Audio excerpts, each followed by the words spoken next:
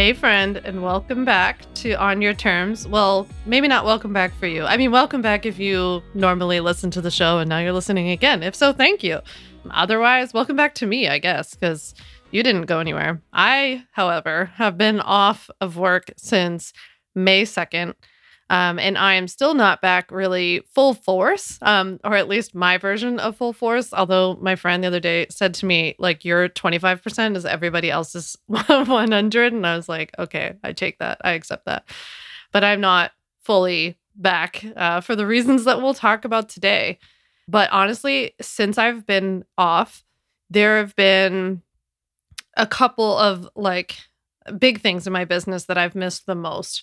I love my business and I love being in online business, working, being an entrepreneur. Like I just love what we do. I naturally love what we do. Maybe you guys can tell that sometimes, but the biggest thing I really missed was the podcast and just chatting with you. Cause like I always tell my friends that I feel like I've not gotten as much and as engaged of a response as I have had to this podcast so far in like a little less than a year. Can you believe it? This is episode 47. We've only had 47 episodes so far, and I have really loved it. So I'm just really grateful today to be back here chatting with you.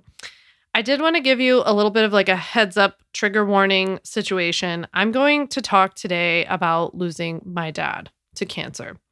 I'm going to talk about cancer. I'm going to talk about grief. I'm going to spare you from the goriest details for both my dad's sake, but also for your sake. Just because I went through it doesn't mean you have to go through it. I am just sharing my experience today, but if for any reason, of course, you don't want to hear about those things or it's too much for you, it's totally okay. This might not be an episode for you. But I actually talk about 3 different things in this episode. So I share a little bit about what happened, just to kind of catch up with you, a little life update. I give you a set of tips of things that I had in place that led to a very seamless month off, right? So that you can put them in place in your own business. And then at the end, I'm going to talk with you about the push rest phenomenon, something I have spent a lot of time thinking about. So if you need to go, it's totally okay. If you just want to skip this first part where I catch up with you, that's okay too, because I think there's a lot more in the episode that could be really helpful.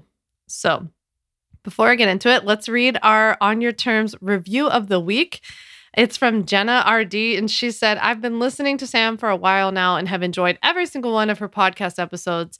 I love the natural, down-to-earth way she presents information, and I really appreciate her consistent reminders that growing my business can be done on my terms. I've used her ultimate bundle of legal templates to get my business up and running and has relieved so much stress knowing I'm set up from a legal standpoint. Thanks, Sam. Well, thank you, Jenna. Thanks for leaving that review. And if you leave a review inside Apple Podcasts of my show On Your Terms, you will be entered to win a $20 Starbucks gift card. All you have to do is leave a review. We pick a new winner every single month, and I read a review here on the show every single week. So you might even get a shout out on a future episode. So with that, let's just get into it. A little life update. You ready? All right. Well, normally I'd say grab your coffee, but whatever you got. I just have water because I'm woefully behind on water today. And I was like out and about this morning. But here's the deal. So if you listen to episode 43 of my show, I recorded that the day before, the last Friday in April. I recorded the day that my dad came up to New York. So like a full rewind is that I'm from Philly, born and raised. I just moved to New York back at the very early fall last year. And my dad has had cancer for the last 3.5 years. So I didn't want to move. I didn't want to leave because of him being sick. But I also wanted to come here, and my husband Ryan had gotten a new job here. And so I made it work. I was going back to Philly all the time. My dad was coming here. We were bringing him here. So we made it work. So my dad was coming up here that last Friday in April. He spent the weekend with us here. He loved it up here. He really loved it. We live on the water. It's really, really peaceful. We have animals everywhere.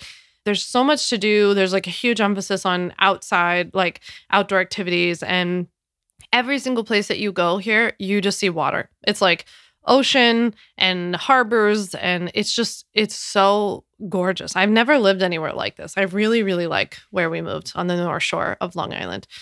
It's gorgeous. And we're like all the way out east. It's gorgeous. So my dad came and we just had the nicest weekend. We just like, I mean, we didn't do anything, right? So, and my dad was not in good shape. He had leukemia. My dad wasn't in good shape. And that trip in particular was pretty hard actually for me because he just like wasn't himself, right? I was seeing such a huge decline. I had just been in Philly the weekend prior to spend the weekend with him. And I had noticed a decline over the like prior 2 weeks that I had seen him back in Philly, 2 weeks before that. So I was watching him decline, but you have to keep in mind, like, decline was pretty normal for me at this stage of the game because he's had cancer for 3.5 years. He's been through like a kabillion rounds of chemo and blood transfusions and all of this stuff. And I was getting used to him being sick and like him outlasting his diagnosis, his prognosis, really. And I think what's been so weird and like, I won't go into like deep detail, but like my dad, when he was originally diagnosed with leukemia in August of 2018, they told us that he had 11 months to live. So I really prepared myself at that time. I took months and months off of the business. I didn't have anybody working for me at the time. So what I'm about to share with you today, I didn't have in place at that time. That's why I learned. But I like took a bunch of time off. And then I kind of got in the groove of things, was like, okay, he has cancer. I'll take him to chemo every like 3 weeks. I think actually in the beginning it was every 6 weeks. Now it was 3 weeks. And, I would take him to those appointments. It was all day, you guys, all day. So it was like every 3 or 4 weeks, I was missing like a week full of work and then I'd be exhausted and then he would feel like crap. So then I was like helping to take care of him. So it was really hard, but I got into the groove of it. And eventually we passed the 11-month mark, then the 12-month mark, then 24 months, then 36 months. And it just kept going. And we had lots of little blips along the way where it was like, oh, this is going to be it, right? He got a staph infection during COVID in his chest. It was like, oh, this is it. He had the leukemia spread to his lymph nodes in his chest. I was like, this is it. They said, oh, this is not good. When this happens, it's 6 months. That was a year and a half ago. That was my dad, like in a nutshell, right? He was just like, he was just an Energizer bunny. And it's so funny because I really, really struggled with my dad having cancer over these last 3.5 years. It has made me very depressed. It made me very just like, I was just constantly on edge, like waiting to hear that something happened to him. I was really like protective and paranoid about him, right? Like I didn't want anybody to be around him if they were sick. Like this is all pre-COVID too. It was a really tough 3.5 years, right? And it's just kind of funny because I feel like just recently, maybe this was like the universe's joke on me. I was just like, I was going to therapy every week and stuff. And it was like, okay, this is just going to be it, right? I have to sit with the discomfort of the fact that my dad was given this prognosis that nobody ever lasts this long with AML, leukemia at his stage, with his type, with the, where it had spread and all this stuff. People don't last this long. It doesn't make sense. His oncologist thinks it's hilarious. Like, she was just like, I can't believe it. Like, and she was obviously very happy for him, but she was also just like, this doesn't happen, right? And I feel like just recently, I was just like working towards this acceptance, I guess, this surrender of like, this is just how it is. And so he came that weekend, the last few days of April, first day of May, I think. And I could tell that something was off. He physically wasn't doing well. He was like falling, stumbling. He seemed very disoriented. And he was very tired. He was very, very tired.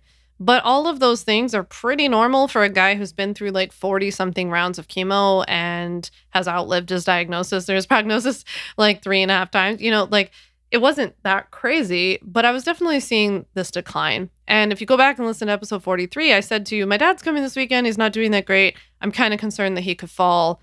That's what I've been really worried about. Well, my dad left Sunday evening. He was back home in Philly for like 12 hours. I'm at home working. I'm, still in New York. I was feeling really heavy all day because just like having seen my dad like that, I mean, for any of you who see a parent, a loved one, anybody who you care about decline, it is freaking heartbreaking. It's heartbreaking. It's awful to watch somebody who was quick on their feet and athletic and strong and capable and never asked for help, like not be able to walk to the bathroom, right? Not be able to take themselves up to bed, right? It's awful. I like can't even. So I was feeling it that day. It was Monday. And I was actually working on a new product that was supposed to come out on June 1st. And I was reviewing copy for that product that was like 60 something pages. And I think on the second to last page, I had been reviewing it for a while that day. And my dad called. And, he called me a million times a day. We spoke a million times a day about everything constantly. And we just had that kind of relationship.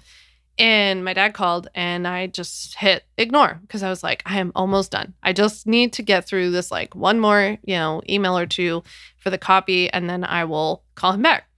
But as soon as I hit, decline, my phone rang immediately again. And so I was like, oh, shit, I better answer because I want to make sure he's okay. And I will never forget the sound of his voice when he picked up. He was panicked. He had fallen at his house and he had broken his hip. We obviously didn't know at the time, but he told me that his leg was pointing in the wrong direction. It was like completely bent. And, when you really know somebody, when you really love somebody, just the sound of their voice, can like tell you everything. And I just panicked because I could tell by the sound of his voice that something was terribly wrong.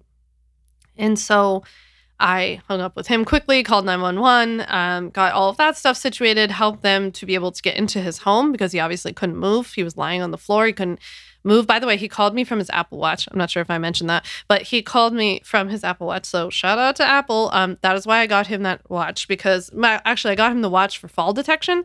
So it would call me automatically, which is exactly what it did. And then when I hung up, he called back, like he just hit like call back.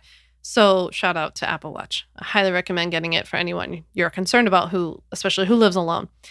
So he stayed on with me with his Apple Watch and I like helped navigate the EMS people to his home, told them how to get in, all that stuff. Meanwhile, the whole time I'm on the phone with them, I am like throwing shit in a bag. Like just like, it's so funny because I like basically packed all these like pajamas and then like athleisure. I was like, where do I think I'm going? I was panicking. And I thank God I had enough sense to like, I threw my toothbrush in and like all my toiletries, the main toiletries. And thank God also I don't need many things. I don't wear makeup and stuff like that. So I just threw all this stuff in the bag as I'm on the phone with them, booked it into my car and drove like a bat out of hell down to Philly. And anybody who knows about driving from Long Island to Philadelphia, meaning that you have to go through New York City and like 17 boroughs, it's not an easy feat. And I left at 4:45. My dad called me at 4:34. So I, from 4:34 to 4:45, got ready and left from Long Island, drove through New York City, and got down to Philly where he was in the hospital within just a couple of hours. I don't know how. It was like the universe parted. The funny thing is, like, Ryan said to me, oh, you're so lucky that there wasn't bad traffic. I was like, there was bad traffic. I don't even know what I did. I drove in the HOV lane, which I actually am allowed to do because I have an electric car. And in New York, you can drive in the HOV lane even when if you're by yourself. But I drove like faster than I normally would. I'm kind of normally like a grandma and I like to like be calm while I drive. I drove like crazy. I got down there. My poor dad was in pain and like they had given him some stuff and whatever. We were in a very tough neighborhood in a hospital. That entire night was very traumatic because there were a lot of people coming in who were victims of gun violence, of drug overdoses. It was like straight up out of a movie. I stayed with my dad until about 3:42 in the morning in the hospital because it was really scary where he was and I didn't want him to like be by himself. It's like the worst. It's already bad enough being in the hospital. And they hadn't moved him to like a real room yet. They had just admitted him into the ER and they were just waiting to take him into surgery. So basically that was on Monday. And that whole week he had the surgery Tuesday morning. It went well. Fixed up his hip. They put a metal rod in his leg and they were like, he's good to go. Like, he's got this metal thing in his leg, blah, blah, blah. We just want to make sure he can like stand up first before he can leave. And they were telling me he had to go to a rehab facility and like that this is probably where he was going to live, like that we should send him to a place where he could transition to assisted living. And I was just like, it's so funny looking back on it now because I'm like, I was just processing that part and I was like distraught about that, right? I was just like, oh my God, my dad might not walk again. And like, he's going to have to live in like this assisted living thing. And, my dad he wanted to come up to New York. He was like, try to find me a place up there. And it was just like so much to take in and to deal with and to manage. I never left his side, this whole week. But the weirdest thing started happening when he was in the hospital that Monday to essentially like Friday, Saturday, his leukemia numbers started going bananas, right? For any of you who know stuff about leukemia, it was like his white blood cell count was bouncing all over the place. His lymphocytes were shooting up. His blast count was shooting up. His red blood cells were going down. His hemoglobin was going down. Everything was like, boy, this is like all really bad. Like this is what happens when his cancer has flared up in the past or when it's spread. So I get on the horn with his oncology team, his hematology oncology team at Penn. And I'm like, this is what's going on. And they said, yeah, don't worry about it. This happens to people who have cancer, who have a traumatic event. If they get into an accident, if they fall, get injured in some way, sometimes the cancer just bubbles up. They gave me kind of like a benchmark of like, call us if it hits this, because like that's bad, and I was like, it already seems kind of bad. But they were just like, no, this is still within, normal and whatever. I'm not blaming them, by the way. This is all like a very complicated situation. So basically the whole week that he was in the hospital, I just kept noticing he was getting worse. He was physically able to do less every day with physical therapy. He actually did the most on the first day after his surgery. And then every subsequent day from there, he was not able to stand. Then it became like he couldn't even scoot to the end of the bed. Like it was just getting worse to the last day that he was like still up and talking. He said, I don't want PT to come today. And if you knew my dad, I was like, what did you just say? Like my dad doesn't want PT to come? No way. My dad was like super athletic, like really into sports, really prided himself on being like super steady on his feet. Like he was so angry at himself that he had fallen. And I knew then that I was like, what is going on? Like, this is just weird, right? And I'm assuming this has to do with the fact that your cancer's acting up, but, they're saying, like, don't worry about it. It's going to calm back down. Well, finally, Friday night going into Saturday, his numbers did start to creep up, and they were getting awfully close to that, like, oh shit limit that the hematology oncologist had told me about. I came in on Saturday morning. And every morning when I would come to the hospital and when I would come in, the nurse or the doctor who was there would tell me like what the latest blood results were. And I came in, they took his blood in the morning, and that one had skyrocketed way past the oh shit limit. So I freaked the hell out. I freaked. I got on the horn with his hematology oncologist and I told them, you need to do something now, right? Oh, I'll tell you guys, like everybody needs an advocate. Like I don't even understand what would have happened to my dad if somebody like us wouldn't have been there for him, Like they were ready to send him to a rehab facility. And my sister and I were like, he can't go into a rehab facility. He has cancer and his cancer is spiraling out of control, And like he wasn't even like, he was like sleeping all the time. He wasn't moving at all. Like he was all slumped over. It just wasn't good, right? So thank the heavens that I got a hold of the oncologist on call who was like a godsend. And he was just like, I just went in and looked at your dad's chart. He needs to get to Penn immediately. And I was like, thank you. Like, I can't even tell you how much of a relief because I had been fighting for him all week to get over there. So I should have mentioned this earlier, but University of Pennsylvania, Penn, here in Philly, or there in Philly, not only a wonderful institution and an incredible hospital, but it's where my dad has been going for the last 3.5 years for his cancer treatment. And I just love them. And I think they're all amazing. And they're like a family to us. And I just wanted him to get there. Like, I just didn't want him to be at this other hospital where like nobody knew him. Nobody knew his case. They weren't taking the cancer part seriously.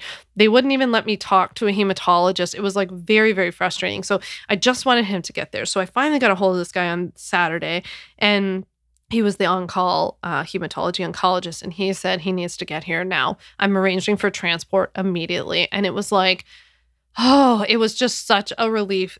So they put everything into action. They got him shuttled over there super fast. My dad got all tucked in at Penn, new gorgeous hospital. If you follow me on Instagram, I shared about his room because at the time, like, I just thought he was going to be there getting cancer treatment. I had no idea that anything was going to happen. But I shared his room was absolutely stunning. And we got him tucked in. I stayed till like midnight, maybe 12:30. And he was, kind of delirious. They had given him some stuff just to relax from the transport. And I went back to my hotel. And they said, keep your phone on in case anything happens in the middle of the night, but I'm sure it won't, which is always when you know that something's going to happen. So at 2:47 a.m., going into Sunday, May 8th, my phone rang and Dr. Tang said, don't worry, everything's okay. And I was like, well, why are you calling me then at 2:47? And he said, I just need your consent to get an emergency plasma transfusion. I was like, sure. Yes, but why do you need to do that? And he's like, your dad, I don't know, all this stuff was happening. So I gave my consent because, like, what else am I going to do? I don't know any better, right? And they give him 2 plasma transfusions, actually, it turns out. And basically from like the 2:47 mark from when they called me until about 6 a.m., I just laid in my hotel room in bed, having what I would call a series of like recurrent panic attacks. It just felt like it was like over and over and over and over again. It was awful. It was awful. I was like shaking. I was having trouble breathing. I was just freaking out because I was like, what the hell is going on? Why is this stuff happening? Why is this cancer doing this? I don't understand what's going on. And I went to Wegmans and I went and bought a whole bunch of food. I bought like protein shakes and hummus packs and all the most random stuff because I was like, if we're going to be in the hospital all week, I want healthy snacks for the week. I get to the hospital at 9 a.m., which is when they allow visitors to come in. And they said, oh, good, you're here. The oncologist wants to speak with you right away. It's like, okay. So I put my little pretzel snacks and hummus and all that stuff in the mini fridge they had in my dad's room. This whole team of people comes in, like 6 people. And they're like, we need to talk to you about what's going on. It's like, sure. Like, when are we starting treatment? Are you going to start today? Or like, you guys want to wait a little bit? Or does he need like another blood transfusion first? And they were just like, I'm so sorry. There's nothing that we can do. And it's just like, no. I think you're confused. Like, we moved him here so that you guys could do something about this. And they were like, no, his blast count is 88%. Like 88% of his blood is cancer. And it had been like, I don't remember, I think maybe 40 something percent, which is still horrific. You're not supposed to have any the night before. So these things were doubling like every couple hours when they were taking his blood. And his white count was like 157 or something. And I was like, no. Like, so, so what you're saying you're like going to start the treatment and then like see how it goes. And they were just like, no, we can't do the treatment. I was like, what do you mean you can't do treatment? Like, you can't do chemo for him? And they're like, not if you want to say goodbye to him. And I'm like, goodbye? Where's he going? Like, I was so confused. It was so confusing. And I had to make a series of decisions that I would never want you to make for your parent. And I had to make them on my own. I was by myself and I had to do what I thought was best for him and what would keep him comfortable. And that was around 9 a.m. when they came in to talk with me. I called everybody I could in a panic so that they could get there as soon as possible. I gave the authorization to give him this medication called hydroxyurea that would just give him a couple more hours to let the cancer calm down a little so that people could come say goodbye. And everybody got there like lightning fast. I don't know how. The whole day is a blur. And sorry that I'm not sorry that I'm upset, but I'm sorry if this is difficult for you to hear. But it's just real life, at least my real life. I basically spent the whole day wailing. And if you think this is bad, this is nothing compared to what actually happened. And just like gripping my dad's arm and just sobbing on him. And he was only awake for the first few hours, like not even until lunch, I don't think. Um, and after that, he was out and he didn't speak or, open his eyes again. And so we were all with him for the rest of the day, and he passed at 9 p.m. So it was like 12 hours since they told me. So crazy, right? Maybe it's just me. I don't know. On the one hand, maybe people are like, why are you surprised? Like, he had cancer, But I don't know. It doesn't matter if you have like a tons of heads up. It feels like you got hit by a Mack truck, And honestly, it's only been 3 weeks now that I'm talking with you since this happened, and I still think I haven't totally, I don't want to say accepted it, but like, I can only describe it, and those of you who have been through this before might have felt the same. A lot of you have been sharing with me on Instagram that you've like had very similar experiences and thoughts and feelings. But I can only describe it as feeling like he's on vacation and like he's going to give me a call soon. I don't think I fully accept the finality of it. Or at least I don't want to. So yeah, that's been my last 3 weeks. How about yours? It's been brutal. I don't know what I thought grief was like. I mean, I think that in a different way, the few weeks and months after he initially got diagnosed were just as bad, but like different. Because he was still here, but that added like a different hard element. And I was really busy taking care of him. But I think that this, like, the sadness, like the immense sadness and the hole that it leaves, especially when it's somebody who you like spend a lot of time with, you communicate with a lot. I especially like really kept him involved in our life here. I was always sending him pictures and videos and FaceTiming him. And I think if you have a relationship with somebody like that, the hole is that much deeper when it's gone. And I've thought a lot about how like the grief hurts so badly because the love was so strong. But that also sucks because you're like, well, the love was so strong and that's why it hurts so bad. And because the love was so strong, I miss him so much. He was really my everything. He was really like my both in terms of parents. He was the whole package for me. And so this is a insanely huge loss for me. I appreciate you listening and letting me share. I am sorry, I guess, for getting emotional, but that's just how I am. And I'm always honest with you.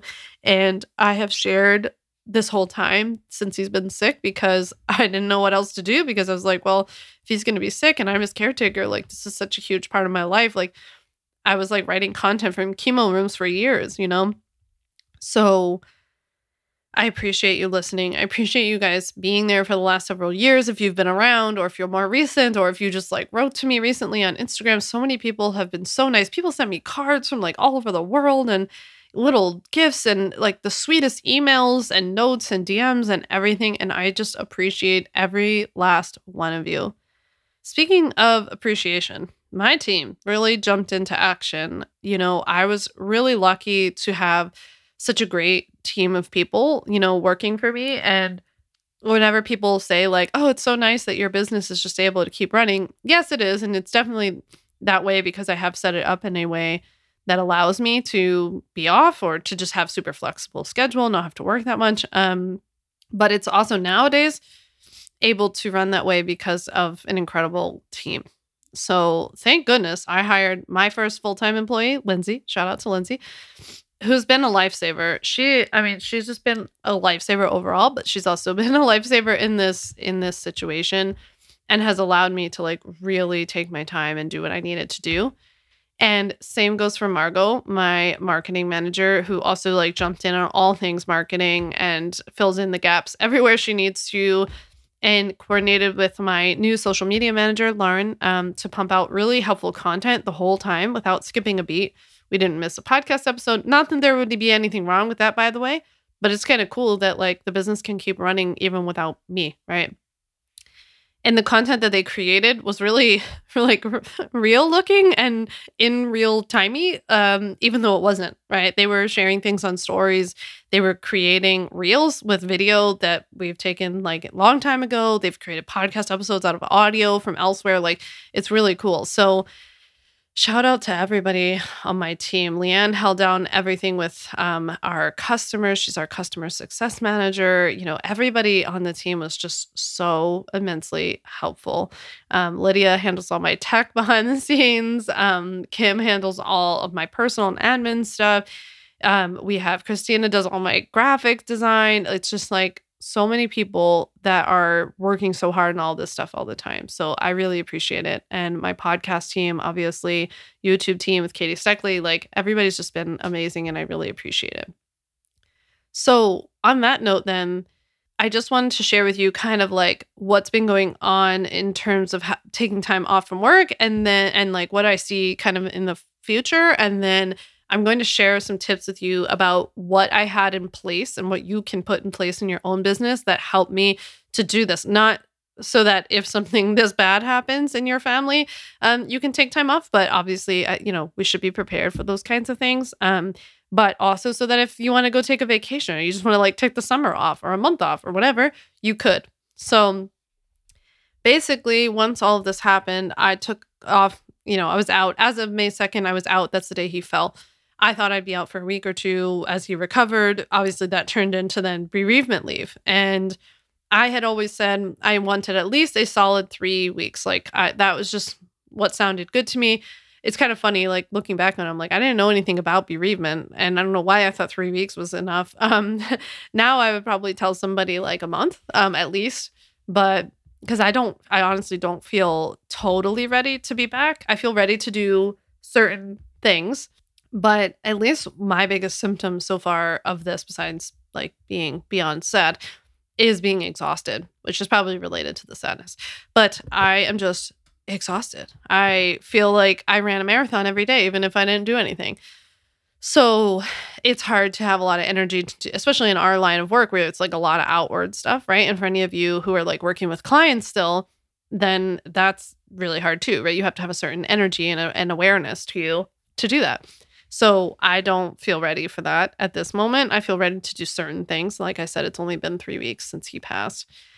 So I don't know how this will, I know a little bit about how this will impact my business. One thing is that product that was sent to launch on June 1st will not be, obviously. It's June 2nd right now as I'm recording this. It's not even going to launch when like we had hoped. Like I had planned to just push it back a little bit. And I think the biggest thing I've taken away from this experience so far is like, it's time to rest, right? I found myself I kept telling my dad that when he was passing. I was just like, you've done so good. You did so good. It's time to rest, right? I feel the same way towards myself. I feel like I have worked my ass off to not only build this business, but to protect my dad and to be his advocate for the last 3.5 years. And if you have ever been a caregiver or you know someone who's been a caregiver, it is so hard. It's so hard because it's physically demanding, but it's also emotionally and mentally demanding as well. It's very stressful, especially if you handle like the financial aspect, insurance stuff, which I did. That's like a lot on top of then like being sad, all this stuff. So I'm just feeling this immense like message coming through into me to rest. And I'm going to talk a little bit about this at the end, this like push and rest phenomenon, what I've been thinking and feeling about that. Because to me, it doesn't, I had my time where I was like off, like I didn't do anything. I like went out to eat every day. I walked every day. Like I was like off. I feel like it's helpful to start doing a little bit of things, here and there, but really taking my time. And like, this isn't the season for like full ambition, full throttle Sam, right? Because like full throttle Sam will like constantly be building a funnel, constantly launching something, constantly improving my product, coming up with a new idea for a product, like doing paid speaker trainings, like doing all this stuff, right? And that's like that's my status quo. And I just don't feel that right now. I feel like this has changed me permanently. I have no idea. But like the puppy that I wanted to buy and adopt the day we left Petco or something, I had to go buy Huddy some dog food. And I was like, there was like a puppy left for adoption. I said to Ryan, like, I'm adopting that puppy. And he's like, we are not adopting any puppies right now. Now is not the time to adopt a puppy. I feel the same way about making any sort of, big business or life decisions in general. It's just not the time. So I don't know if this will be like my long-term attitude, but I feel like this has changed me. I feel like it's made me just want to slow down and appreciate it. And I don't think that actually means much of a difference in terms of business revenue. I have not ever worked like a ton. Like I always have prided myself on not working like lots and lots of hours, but I always am thinking about the business, and I wasn't necessarily taking time to relax, which I think is like more of what I'd be looking for moving forward. Okay, so let's talk about what you should have in place so that you can navigate these types of things in your business, or like I said, just even take time off, right? If you want to have a smoother business that allows you to have these life blips, right? Things come up. First and foremost, you have to have an emergency SOP, right? A standard operating procedure. I've talked about this a lot before, but you need to have an emergency SOP in place in your business, even if you're the only person in your business. If you don't have anybody that works for you or anything like that, I had this before anybody ever worked for me. I will link to the post below that I've done on this. I've done, I think, a reel and an Instagram post on this, so I will give you all of my best tips there. But basically, the reason you need an emergency SOP in place is because I wanted something in writing that lived in Google Docs that was essentially like once I push this like detonate button, these are the things that I want to happen in what order, right? Whether it's you're doing them right now, or let's say like you write this now and like hopefully you don't need it, right? Hopefully you don't ever use it. But a year from now, something does happen. And at that time you have a VA, right? Then that person will be able to take this SOP. So in my SOP, for example, it was like who I had to notify and then who they had to notify, right? They had to like let other people know, right? So like in your case, it might be like you have to let all your clients know. And then I had, and maybe it's like your VA has to let like your web designer and your graphic designer know. I don't know, whoever's like maybe doing some things for you, or somebody edits your podcast or something like that. So if there's anybody to notify, that was kind of like my step one, so that everybody would be aware of what was going on. And then they would all have their own little procedures in place based on my SOP. It'd be like certain things got shut down, certain things got paused, certain people got notified. So that was kind of the first step. The second thing I did was I wrote an email, like right in the SOP. I wrote an email that would go out to all of my clients, and it would say like, hey, this is what happened. Therefore, I'm going to be out of the office. I gave them somebody to contact, or if you don't have anybody to contact, you just say, I'm out of the office. That's okay, right? If you want to give them like a resource in the meantime or some other thing, like that's great. But I had that pre-written so that it was literally a copy and paste. So now when I wrote this, nobody worked for me, so it would have been me doing it. So at least I would have literally been able to copy and paste that into an email and send it out in like 1 minute, right? But now I have a team, and so the team knew to take this email, send it out. I also wrote a social post that went into my community for all of my Ultimate Bundle members. So that was the same thing. Like that got posted. The graphic for it was already designed. Like everything was done. And I had the list in there of like who to notify, what I wanted you to say, what I wanted them to do with appointments, all of this kind of stuff.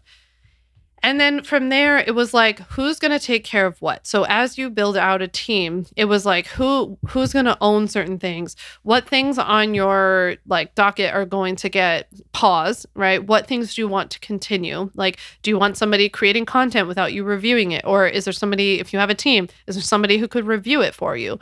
Do you have like a bank of evergreen content, which I'm going to talk about in a second, that somebody could go to and use and post when you're out? You could put the link there to that, right?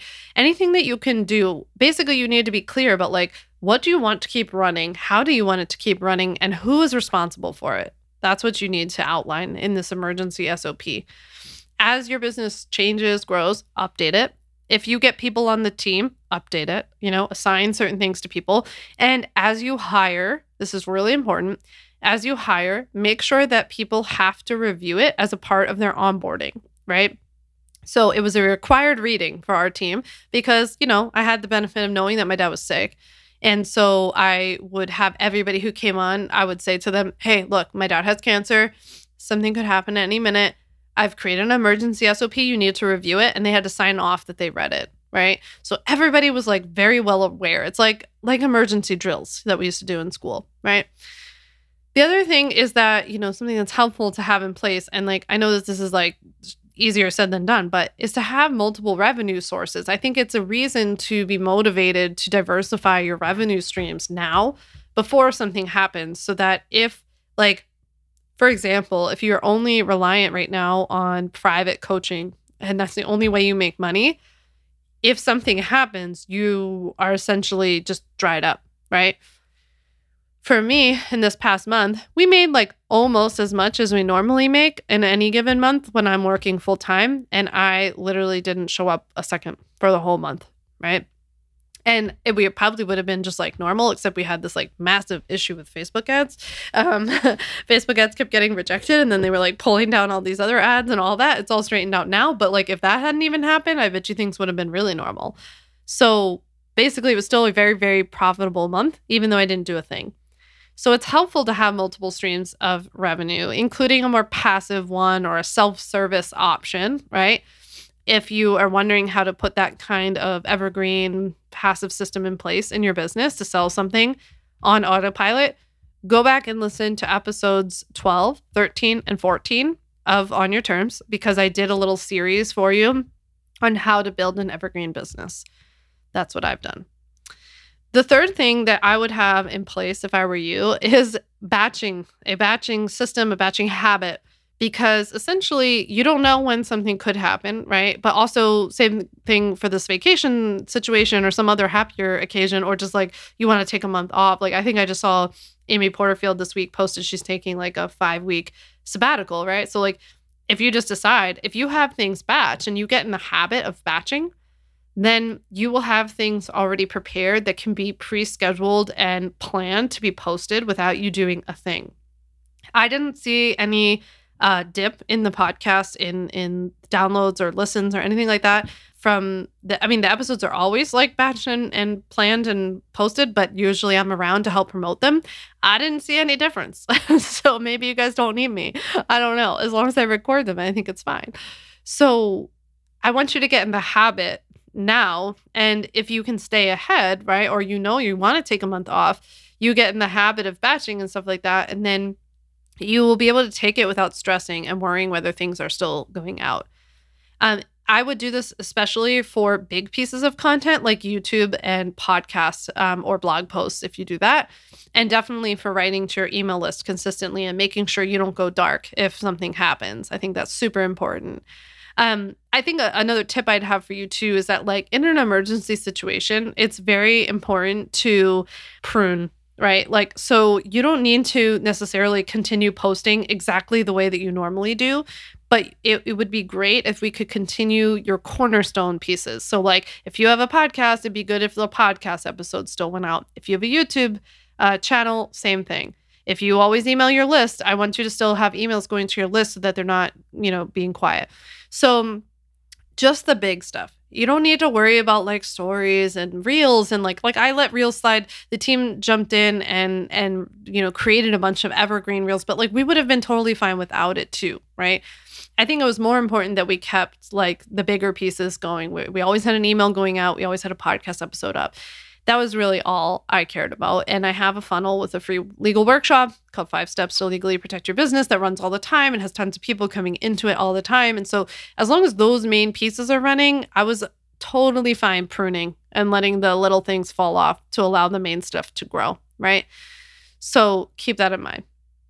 If you are interested in starting a podcast or starting a YouTube channel, or you want to explore some more of this like cornerstone content creation, not relying so much on social media, go back and listen to episode 38. I did an interview with Katie Steckley, who owns Creatorly Media, and she's a podcast and YouTube expert.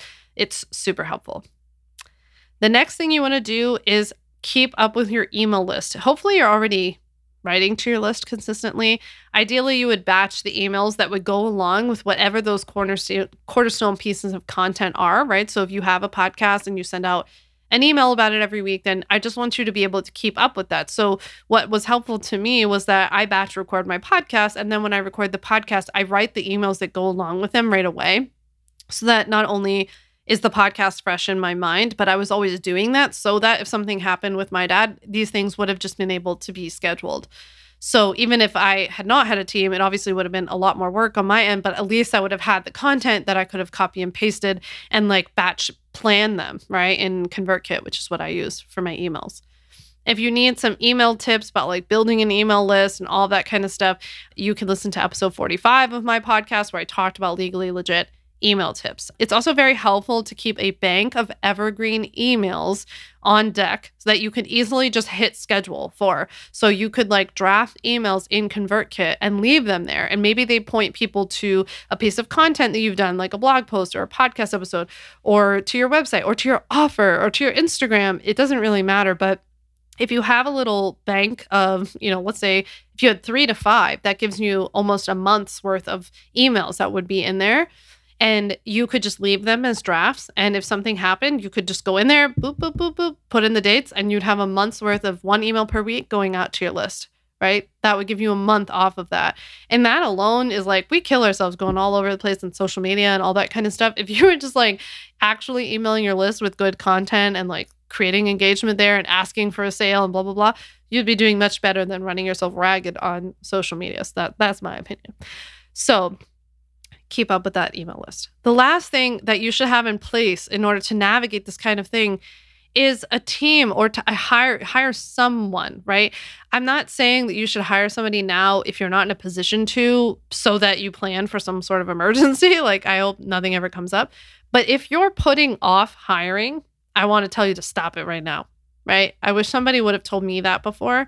I can't tell you how immensely helpful it has been to hire Lindsay, my first full-time hire, knowing that I have somebody there. And you don't even have to hire an employee. Obviously, it took me years and years to, I had a pretty big team of contractors that has ebbed and flowed over, like, as I've learned, like, what and who I need and all that kind of stuff. But even just hiring my first VA, Leanne was my first VA. She's now our customer success manager. But Leanne, was just such a huge relief to have somebody else there, somebody else who could have stepped in, somebody who could have contacted all those clients, somebody who could have scheduled those emails for me, right? But having that emergency SOP in place that I talked about earlier is what she would live by, right? If you, let's say you just had a VA, that's the document that you would give to your VA to know where those emails were, to have the link to them, to have those emails pre-written, to know what tag to use in ConvertKit to send those emails to those people. All of the stuff, any of the information that somebody needs to get the job done should live in that document. So I'm just here to say, if you've been considering hiring, don't put it off, because it'll be immensely helpful for these types of situations and or to getting you removed from the little day-to-day stuff in your business so that you can focus on the bigger picture stuff, because I think that has been the biggest benefit to me so far. Last but not least, I want to talk to you about this concept of push and rest. So I talked about this on Instagram the other day on stories, and then all these people were like, yes, please do a podcast episode on this. So there are times that we need to push and there are times we need to rest. I don't think this is any sort of amazingly unique idea that I have here, but I sort of talked about this in episode 32 when I asked whether we should always be in growth mode and what some other options were for ambitious people like us, right? And how in our industry, in a capitalist society, there's always this emphasis on more, bigger, faster, better, stronger, more money, more revenue, 8 kabillion figures in 60 minutes. It's like the figures get higher, the timeline gets shorter, the amount of work gets less. Like, it's ridiculous. And it's all being pushed on you to like buy more stuff and to spend more money on the very coach that's telling you that it's the whole thing, which actually is next week's episode, all about whether or not you need a business coach. But I digress. I feel like the last month has just been a really good lesson in this like push rest balance. It's a careful balance because sometimes we can confuse like avoidance with rest in business, especially, right? And so sometimes what I see are a lot of people putting certain things off because they're like, oh, I'm going to wait, or I'm going to wait till this thing is perfect, or I'm going to wait till I feel better, or wait till I rest, and wait till I whatever. And they're going to not show up on camera or not start a podcast until they have a larger audience, or not email their list until they have more people. So I think there actually is a time and a place for pushing yourself, right? And I've thought about that a lot over the last month where I didn't want to do a damn thing. I just want to like lay around. I want to cry. I would love to just like watch Netflix. By the way, watch Senior Year on Netflix if you haven't yet. It's amazing. But I didn't really want to do anything. I knew that wasn't good for me physically, mentally, emotionally. I also knew it wasn't what my dad would want for me because my dad like loved that I was so athletic, and he took a lot of pride in how interested I was in sports and how I could pick up any sport so easily and all this kind of stuff. So there have been a lot of moments over the last 3 weeks where I've been like, no, you need to push yourself to do this. And I'm not talking about this like you're exhausted, but you keep pushing through it anyway. I'm talking more about like coming to a crossroads where I have an opportunity to do something, but I can choose to either go out there, be uncomfortable, put myself out there, try something new, in my case, like be social when I don't feel like being social, exert myself when I feel like just crying under the covers. I physically sort of have the energy, but it's just like, yeah, it's just like I'm at this crossroads and I can kind of decide. You know what I mean? I know you know what I mean.